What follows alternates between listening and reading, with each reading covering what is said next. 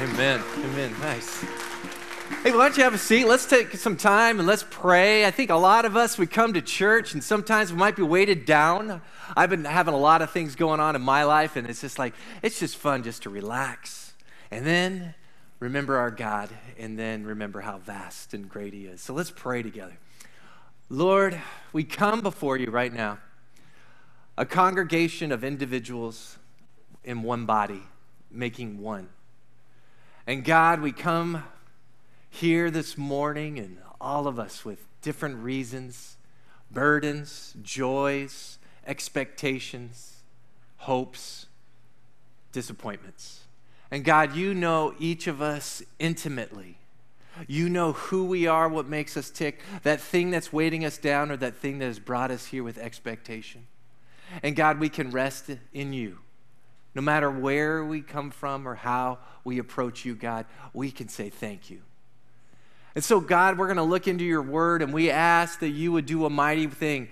Illuminate our minds. Let us understand. Because, God, we cannot understand this as it truly is meant to be understood unless your Spirit is dwelling in us, unless your Spirit reveals to us. And so we recognize that power right now.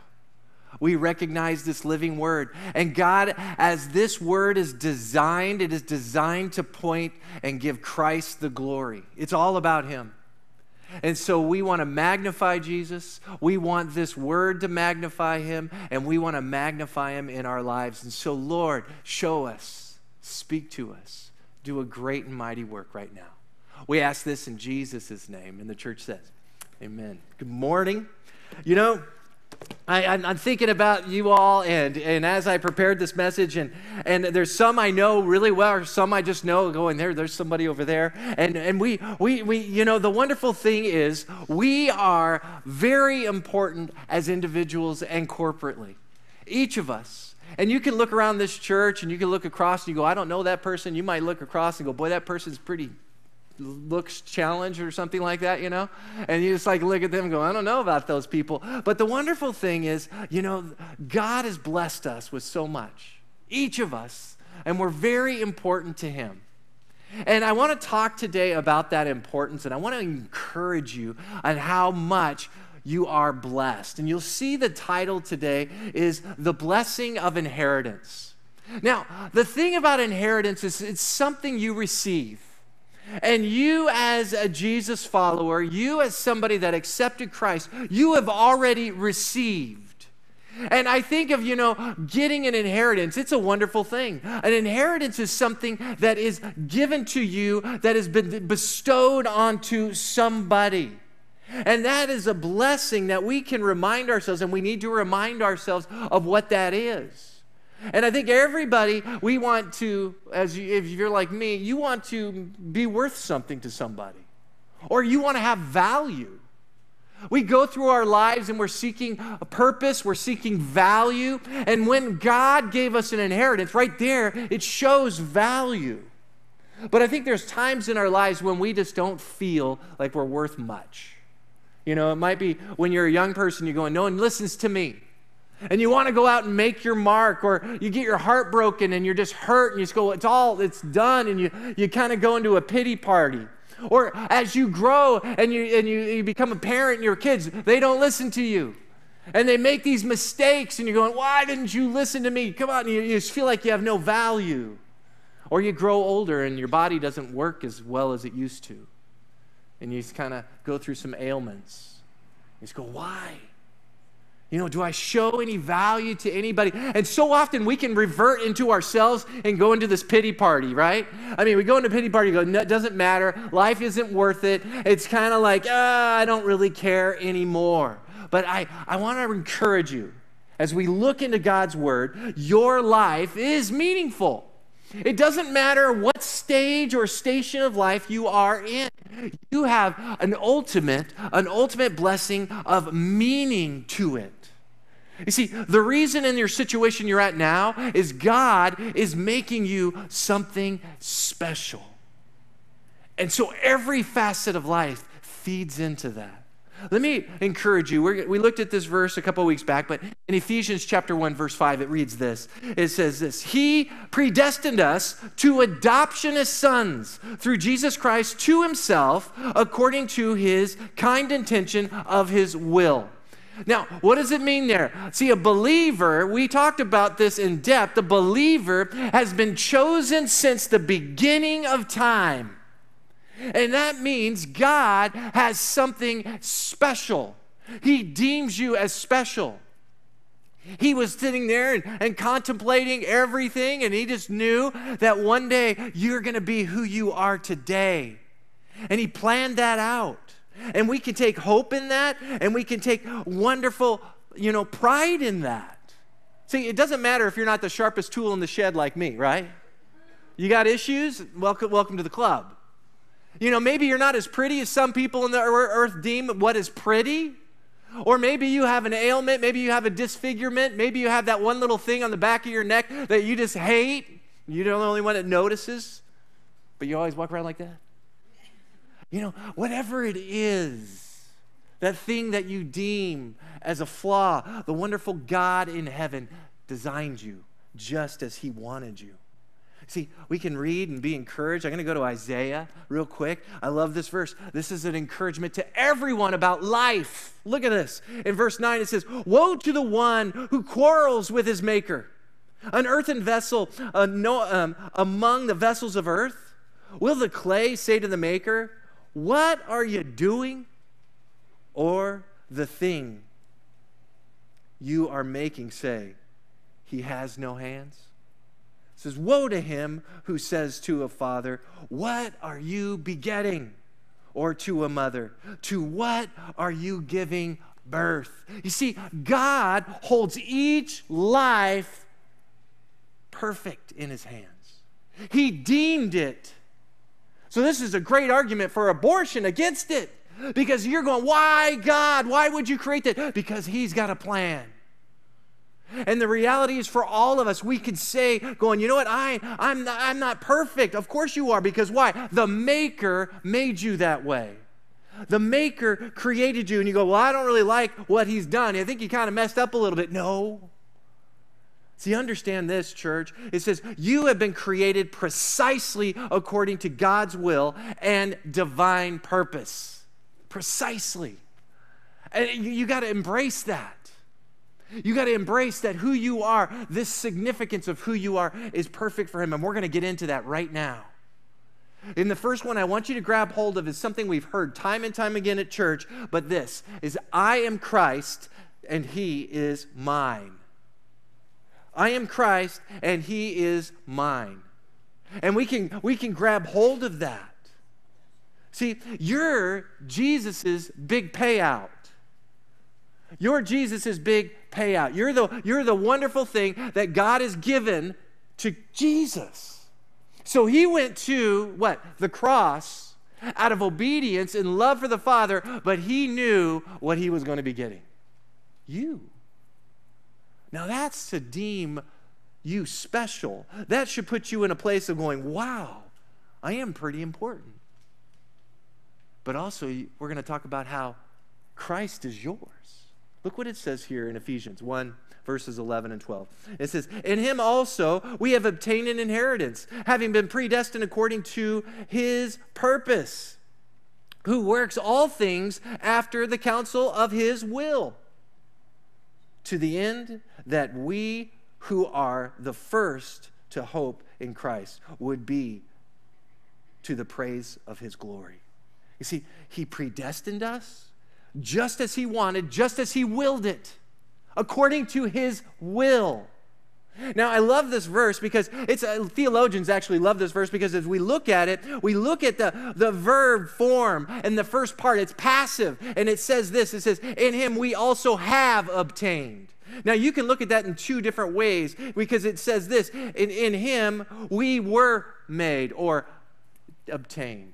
So, in him we were made an inheritance, or we have obtained an inheritance. See, the Christian has obtained, but then if you look at it the other side, is you were made an inheritance. You were made for Christ. And I want to look into that first one first. How you were made as Christ's inheritance. You were deemed special as Christ's inheritance. And this is a fun one to grab hold of. Look what it says here, and I want you to grab hold of this too. And it says in John chapter 6, and in John chapter 6 and verse 37, it says this, that all that the Father gives me will come to me. And the one who comes to me, I will certainly not be cast out. So who? God gave you to Christ. And so Christ hangs on to that. Now look at verse 39. And it says, this is the will of him who sent me, that all that he has given me, I lose nothing, but I raise up on the last day. So Jesus is saying, God has given you to him. And Jesus holds you on such an important place because the God in heaven, the Father, the Creator, he deemed you as valuable. And Jesus sees that value. He sees the wonder that you are. And the reason Christians don't walk the way we walk is we don't grasp how wonderful and valuable we are to the Almighty. I shared a couple years back this wonderful study in Ephesians 2:10, and it says this, it says, for we are his workmanship created in Christ Jesus. See, that word workmanship. Now, we can look at that, and a lot of times we look at it kind of like a farmer would work, as somebody that would do something. But the word workmanship, if you get into the depths of it, it's poiemia. Poiemia is where we get our word poem from the Greek. And so, we can say, okay, we are his poem. But it goes deeper than that. See, poiemia is actually an art form. And so you could place anything in there. You could say, an architectural piece, because we know that there are different forms of art. A poem is an art form. A song is an art form. A painting is an art form. A drawing, a sculpture is an art form. But the reality is we are works of art. That's what it's saying. It says we are his work of art. But I'm thinking about my God in heaven, on how vast he is, on how wonderful he is, and the things that he creates. He is somebody that doesn't make error. So that means you're a masterpiece. See, that's the wonder of who you are in God. You are his work of art, his masterpiece. Now that should make you pause and go, hey, check this out. You think I'm ugly? I'm a masterpiece. See, this is what we need to understand. This is what we have to grab hold of. See, you are God's work of art. He made you that way. That thing you are going through is for you so that you could be a perfect end product as well. See, that's why we have all these stages of life. We start off as babies, and then we go and we grow old. And why? Because each aspect of life is important for us because the end result is not only you are his masterpiece now, he's created you to be his masterpiece in the future. And so you are going through that ailment now, that pain, that disfigurement, that problem. Why? He's shaping you.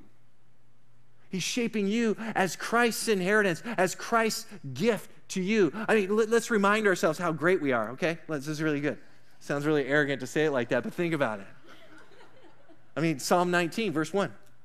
It says, the heavens are telling of the glory of God, and their expanse is declaring the work of his hands. All right, so when you go outside and you look up at the stars, you go, wow, God made that.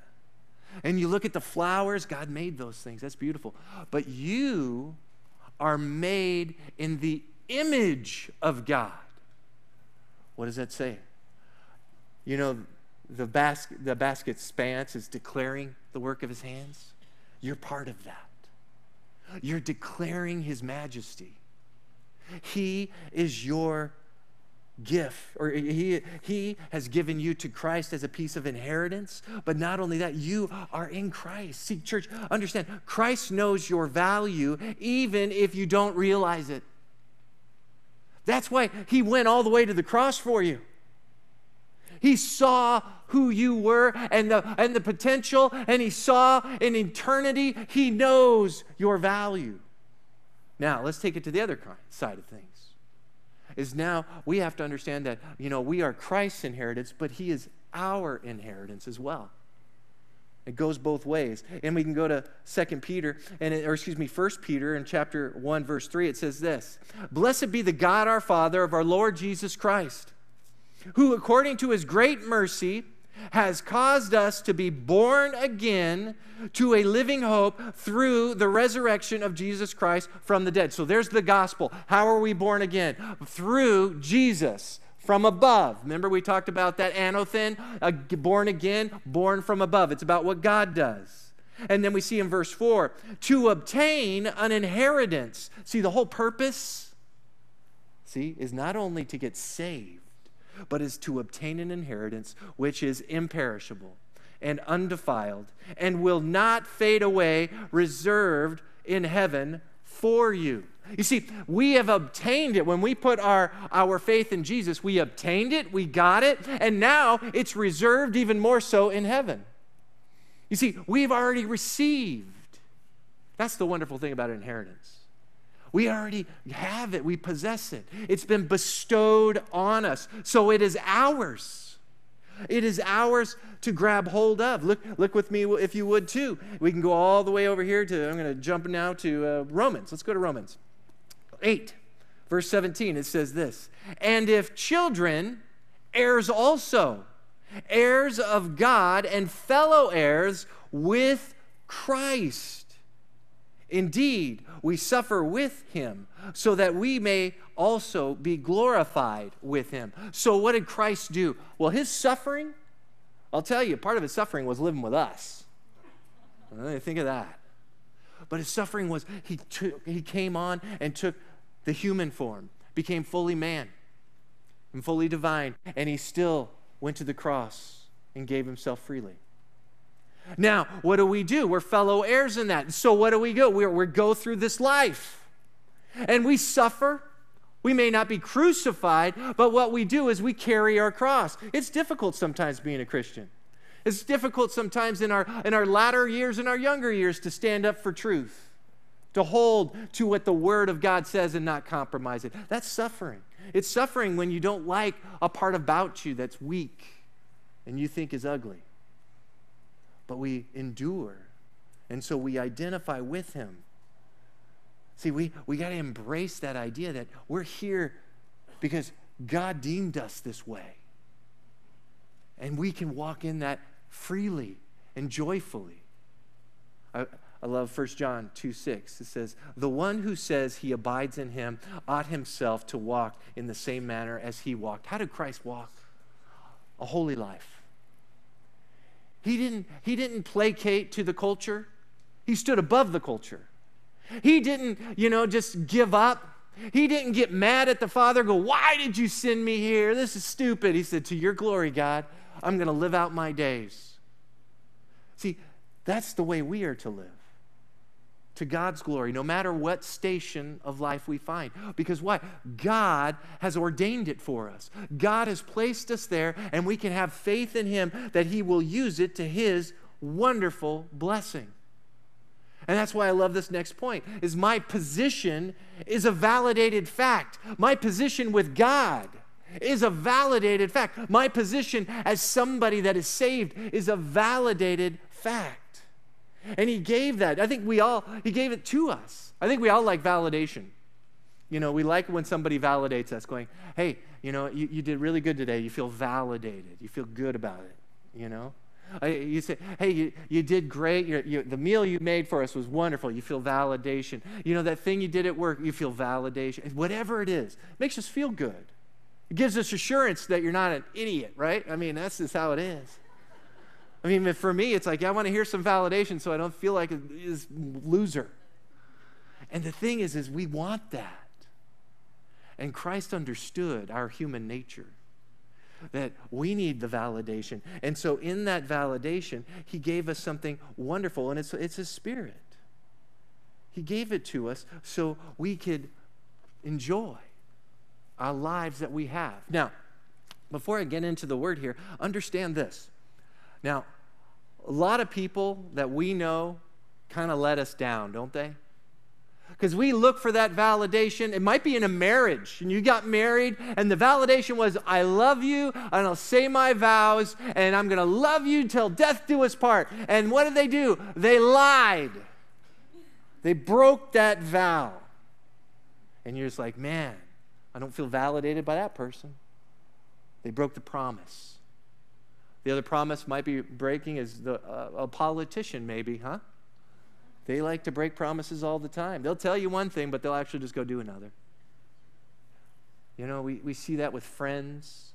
We see that in church. But God doesn't break his promise. He can't.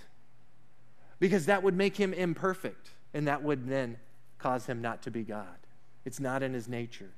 And so we can rest in the validation of what he's done and who he's done and how he's done for what he's done for us. And we see this in verse 13. It says, in him you also, after listening to the message of hope or message of truth, the gospel of your salvation, having also believed, you were sealed in him with the Holy Spirit of promise. See, that's a promise he made. He validates it. It's truth. It's a promise. But I love this verse, because if we can break this verse down, let's just do it real quick here, because this verse is so special. Because the first part, we see the gospel. We see it like this. It says, in him you also, after listening to the message of truth, the gospel of your salvation. Now, what is the gospel of our salvation? We just sang it. Jesus came, lived among us as a perfect man, and did not sin, and then willingly died on the cross. His blood poured out over your sin for all eternity, and then he was buried. And 3 days later, he rose again, walks amongst us, and now went to heaven and sits in glory. Now, if we believe that, if we know that, if that's what he did, that is the gospel message. Jesus came to earth for us. And the thing is somebody, what do we need to do? There's a message there. We heard it, we listened to it, but the next part is key, is this part. It says, having also believed. See, it's one thing to hear it, and I think the world hears it all the time. Jesus, Jesus, Jesus, right? But do you believe it? See, what does it mean to believe something? It's like, oh yeah, I believe it. No. If you believe who Jesus is, then you're going to follow Jesus. See, that's the thing about belief. See, Satan believes who Jesus is. It doesn't save him. A lot of people believe who Jesus is, but they'll chase after Wicca or witchcraft or Islam. And they believe, oh yeah, I know Jesus, that's nice, but that's not who I'm following. See, belief is actually doing and following. And that is what we are to do. We believe in it. We say, okay, I agree with you, and I'm going to take it to the bank that you're God. You're my Lord. And what does it mean to have someone as your Lord? The Lord is the one who calls the shots. And so you follow. That's what you do. And then it keeps going. And it says this. God, then we have to understand about salvation that God gets all the credit. But we must respond in faith. See, you don't save yourself. You are the one who believe that Jesus saves you. And then what do? You respond. So he gets the credit, you just go follow. That is the reality. He's the one that does the saving. Just as we talked about in your life of being born, your mom did all the work. You know, she gave birth to you. You had nothing to do with it. So it's all on her. She did the work. God does all the work. And we just follow in faith. And then the last part of this, when we do that, when we hear it, we believe it, and we respond in faith, we see this right here. It says this, you were sealed in him with the Holy Spirit of promise. Now, back in the day, the seal was meant something a lot different. We might do it with a handshake or something like that. But a seal, they would take their ring, their signet ring, and they would what? They would press into it might be clay or it could be wax to give something validity, to say this is real. But the seal really had 4 meanings. The first meaning a seal made is basically a seal marks a finished transaction. A finished transaction. It's like, hey, we're done. Right there. And seal that, right? But a finished transaction going, hey, this is done. And so when you received his seal, the Holy Spirit of promise, the transaction's finished. There ain't no more to do. There isn't any more to wait on. You got it. See, your inheritance has begun. Then we see this again. We see number 2. A seal implies ownership. See, you own the inheritance, but also it's the one who purchased that owns. See, you have to understand who you are in Christ, as it says here in 1 Corinthians. It says, or do you not know that your body is the temple of the Holy Spirit who is in you, whom you have, where? From God, and that you are not your own, for you have been bought with a price, therefore glorify God in your body. So right there we see the validity of the first one, right? Is the finished transaction. Because why? You were bought by God. And so there we have something. We go, okay, I'm his. Okay, this implies ownership. This implies a finished transaction. All good. So what's our task to be? It's to follow him. Because when we do, understand this too, a seal shows security. See, didn't you ever, when you sin and you blow it, you always kind of like, oh, my standing with God is terrible. You should feel that way. You just go, oh man, I wish I hadn't done that, and I feel guilty. Is God going to love me again? And he will, but it's like you're iffy about it.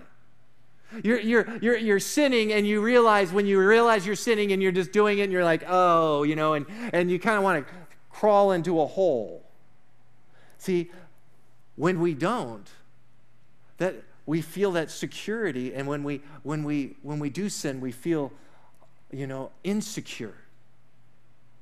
See, the seal that God gives us is for our security, to show us that, hey, we're real. We're real. We're in him. And we forget this. See, I want to share with you, I'm going to go to John 14.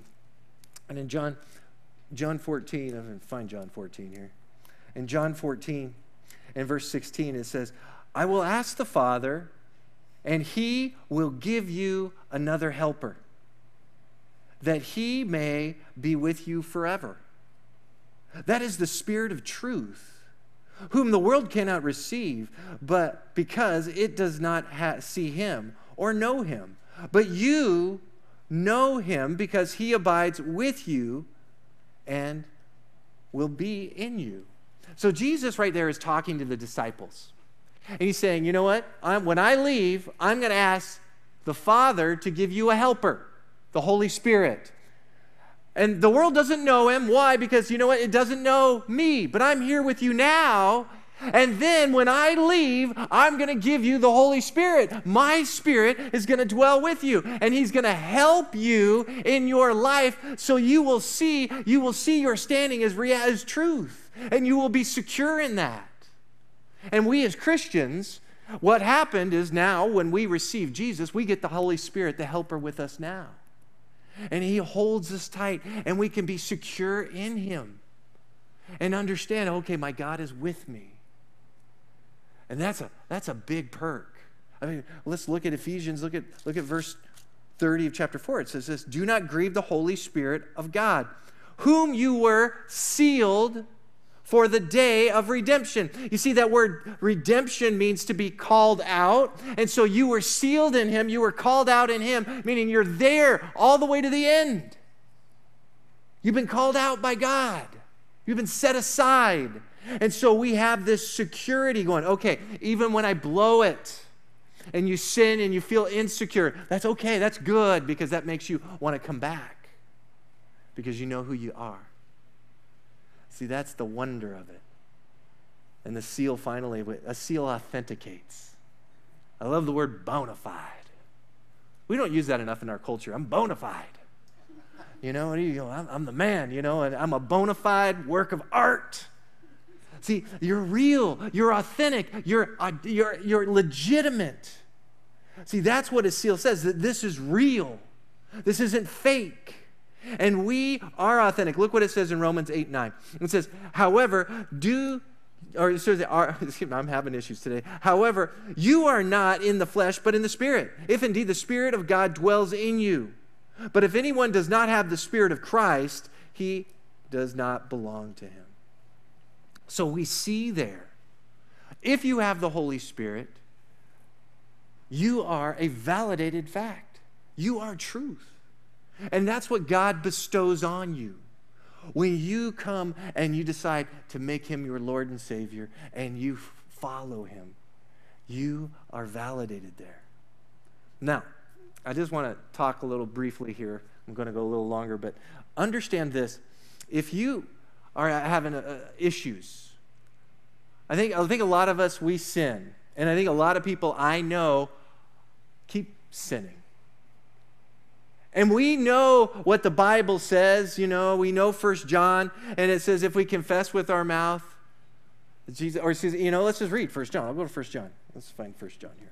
1 John, it says 1:9, it says, if we confess with our sins, he is faithful and righteous to forgive us our sins and to cleanse us from all unrighteousness. Now, we read that and we know that, but the reality is we still live in sin. We still actively like our sin. I think there's some people here, you might get on the internet and you're just playing with pornography, Or maybe you're somebody that is prideful and you're just going, I like my pride. I am better than these people, Or maybe you have somebody and you just won't forgive. And you don't want to forgive. And so you're living in this sin. And how do you get beyond that sin? To not want it. This is it. I'm not going to have it on the screen, but you can write this down. I want to challenge you. Ask God to make you hate your sin. See, if you know you're living in sin and you don't care, you're an alcoholic, ask God to hate your sin. You have somebody you love in their depths of sin. I tell you this is the greatest thing. Ask God to make them miserable. It's true. God loves that prayer. Because why? Because we want to take our focus off our sin and we want to put it on God. So if you are a person that's living in sin, abiding in sin, you got to ask God, hey, I don't want it. Make me hate it. See, that's what we did. When we accepted Christ, we realized we hated our sin, because you can't come to God and take your sin with you going, hey, I'm going to live a lifestyle of sin against God's word and I'll get saved too. It doesn't work that way. See, God wants us to hate our sin. So what do? There's 3 words. Confession, repentance, replacement. Very easy words. We confess our sin. What is confession? Is you're admitting your sin. You admit your sin before God. Repentance is then changing direction. You're leaving it and you're going the other way. See, that's what we did when we accepted Jesus. We turned from our sin and turned to Jesus. We didn't say, I confess you as Lord, and then you just go back to your sin. No, you are turning to Jesus. But the other thing is replacement. And I don't think we do this good. You see, if you're a person that has a sinful attitude towards people and you're belittling somebody, maybe you need to replace it with some scripture verses and an attitude of encouragement. Going to a person and saying, hey, I really like what you're wearing today, and actually mean it, Or, hey, you know what? I want to be somebody, instead of looking at something on the internet, you know what I'm going to do? I'm going to read a book. Maybe I am going to sign off from my social media for a time and not get jealous. And I'm going to replace it with something positive. See, we need to replace our sin, because I'll tell you, the Holy Spirit does not want to live in a temple that's full of filth. See, you're too valuable to waste your time. God has made you his masterpiece, and you should grab hold of that. Because, church, I have God's guarantee. You have God's guarantee. I have God's guarantee that I am a masterpiece. And we call it a pledge. And in Ephesians, we see this pledge in verse 19 or 14. It says this, who has given us a pledge of our inheritance. When you buy a house, you put money down, earnest money. I'm going to put this amount of money down, saying I'm legitimate. I'm going to buy that place. And God, he says, you're legitimate, you're authentic, I'm going to validate you, I'm going to give you my Holy Spirit, and know what? You get that inheritance now. And that Holy Spirit, he comes into you, and what does he do? He enables you to what? Live like Christ did. And we can. See, God expects you to because he gave you his Spirit so you can. In 2 Timothy chapter 4, we're reminded of this wonderful truth. It says very plainly, chapter 1, it says, for God has not given us a spirit of fear or timidity, but of power and love and discipline. See, a lot of us, we say, I can't live like that. I can't walk away from my sin. Why? Because you're fearful. That's what it is. You're timid. You go, no, I can't. If you have God in you, yes, you can. He'll give you avenues where you can say no to it, and you can replace it with something else. See that word, power? We get it from our word dynamite. We use that word dynamite right there. But really, dunamis means what? Ability to do. So God has given you the ability to what? To love and have discipline. So you can show the world, this is legitimate. I am bona fide. I am somebody because why? My inheritance is Christ. And you know what? For what Christ did for me, I don't want to give him back his inheritance as filthy rags. I want to give it to him as something that is truthful and righteous. Church, you can. And Christian, we need to be doing that. We need to be living as God has deemed us to live. Because that's real living. That's what it's about. Understand this. God has deemed you so valuable that he gave you himself so that you can live a righteous and holy life. That's it. You can. And we're even going to dive into that more next week of what that can look like. On how you can grab hold of your inheritance now. But it is yours. The problem is, we're not tapping into that. I'm going to have the worship team come up, and I want to challenge you. Hey, why aren't you tapping into it? Are you liking your sin? Are you liking your life? Or do you want to? I think we all want to. I think the question is, are we willing? And so I want to pray for you, and if you just bow your head, let's just ask God to make us willing. Because he's given us his Spirit that says we can. Lord God, Lord, thank you so much for creating us, for choosing us from the dawn of time, for this moment in history, to live and impact a culture, to look the way we look, to act the way we act, to exalt you, God. We have this opportunity, God, to show this world your masterpiece. And God, you have deemed us that, and that means we are. So help us to live as the masterpiece you've created. God, I pray that you would give us the will. I pray that you would put on our hearts the desire. And then, Lord, that we would take the step of faith to do. God, I pray that for this church. I thank you for them. I thank you for these beautiful people, the people that you have made in your image, perfect in Jesus. So, God, help us all to do what you would have us do, to live righteously and holy before you. We ask this in Jesus' name. Amen. Let's stand together.